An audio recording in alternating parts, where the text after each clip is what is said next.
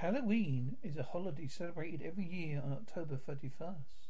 Tradition originated from the ancient Celtic festival of Samhain, Samhain,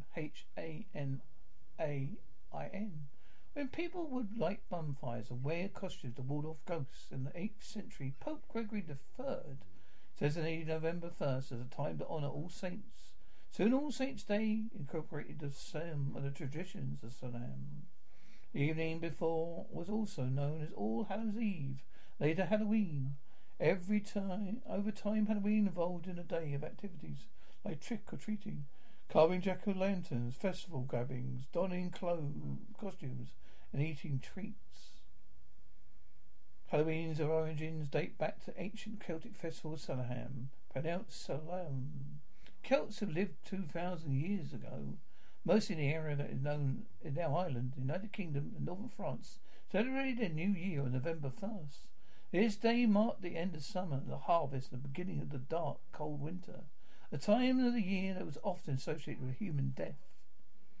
Celts believed that the night before the new year, the boundary between the worlds of the living and the dead became blurred. On night the 31st, they celebrated Samhain, when they believed the ghosts of the dead returned to earth.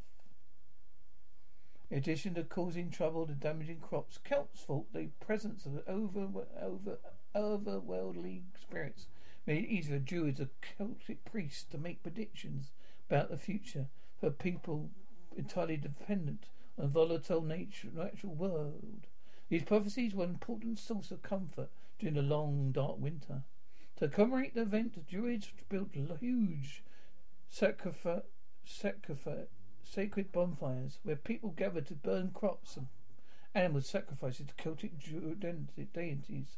During the celebration, the Celts wore costumes, typically consisting of animal heads, skins, and attempted to tell each other fortunes. When the celebration was over, they relit all their heat fires, which they had extinguished earlier that evening from the sacred bonfire, to help protect them during the coming winter. By 43 AD, the Roman Empire was conquered the majority of Celtic territory. Of course, for 400 years they ruled the Celtic lands.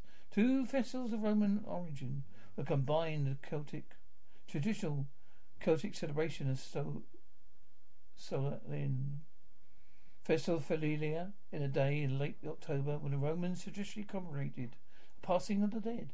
The second was a symbol day of honour to Pomona, the Roman goddess fruit and trees. Symbol of Pomona is the apple.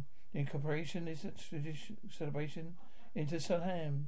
Probably explains the traditional bobbing for apples that practiced today on Halloween. All Saints' Day on May 13th, 1609 AD. Prefect Boniface IV dedicated to Protophanian in Rome in honour of all Christian martyrs. The Catholic Feast of All Martyrs' Day, established in Western Church. Pope Gregory III later expanded the festival to include all saints as well as all martyrs, and moved the observance from May 13th to November 1st. By the 9th century, the influence of Christianity spread in Celtic lands, where it blended with the supplanted older Celtic rites.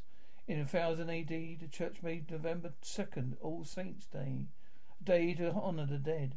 It widely believed today the Church was attempting to replace the Celtic festival of the dead with a related Church-sanctioned holiday. All Saints' Day was celebrated similarly to Samhain, a big bonfire, parades, and dressing up costumes of saints, angels, and devils. All Saints' Day celebration was also called All Hallows or All Halloween Mass, from Middle English Halloween Miss, meaning All Saints' Day, and the night before it, a traditional night of Samhain. The Celtic religion began to be called All Hallows Eve, and eventually Halloween. Halloween comes to America. The celebration of Halloween was extremely limited in colonial New England because of rigid Protestant belief systems. There, Halloween was much more common in Maryland and southern colonies, and the beliefs and customs were different. European ethnic groups and American Indians meshed. A distinctly American version of Halloween began to emerge. First celebrations included play parties, where public events held to celebrate the harvest. Neighbours could share stories of the dead, tell each other's fortunes and sing.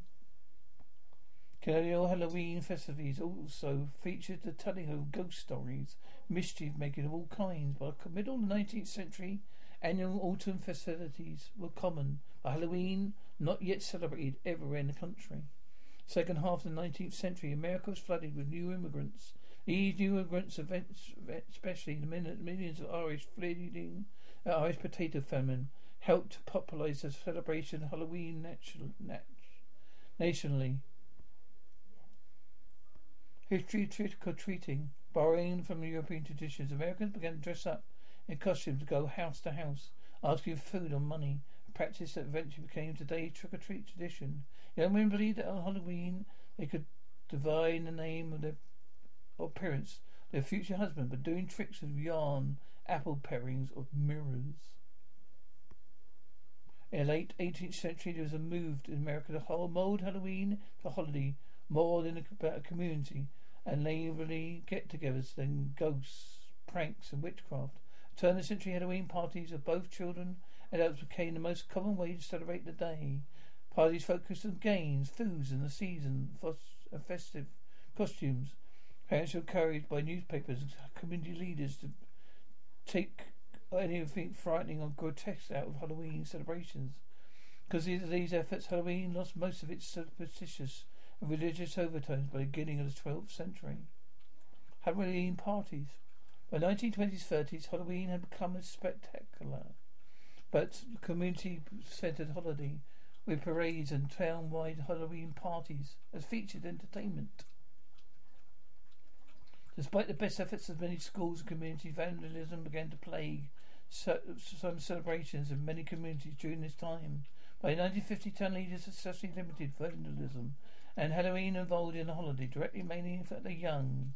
Due to the high numbers of children during the 50s baby boom, parties moved from town to civic centres, classrooms, and house, where they could be more easily accommodated.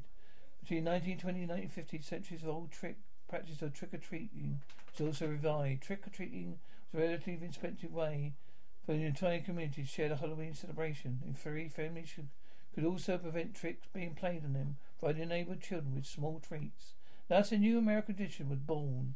It's continued to grow.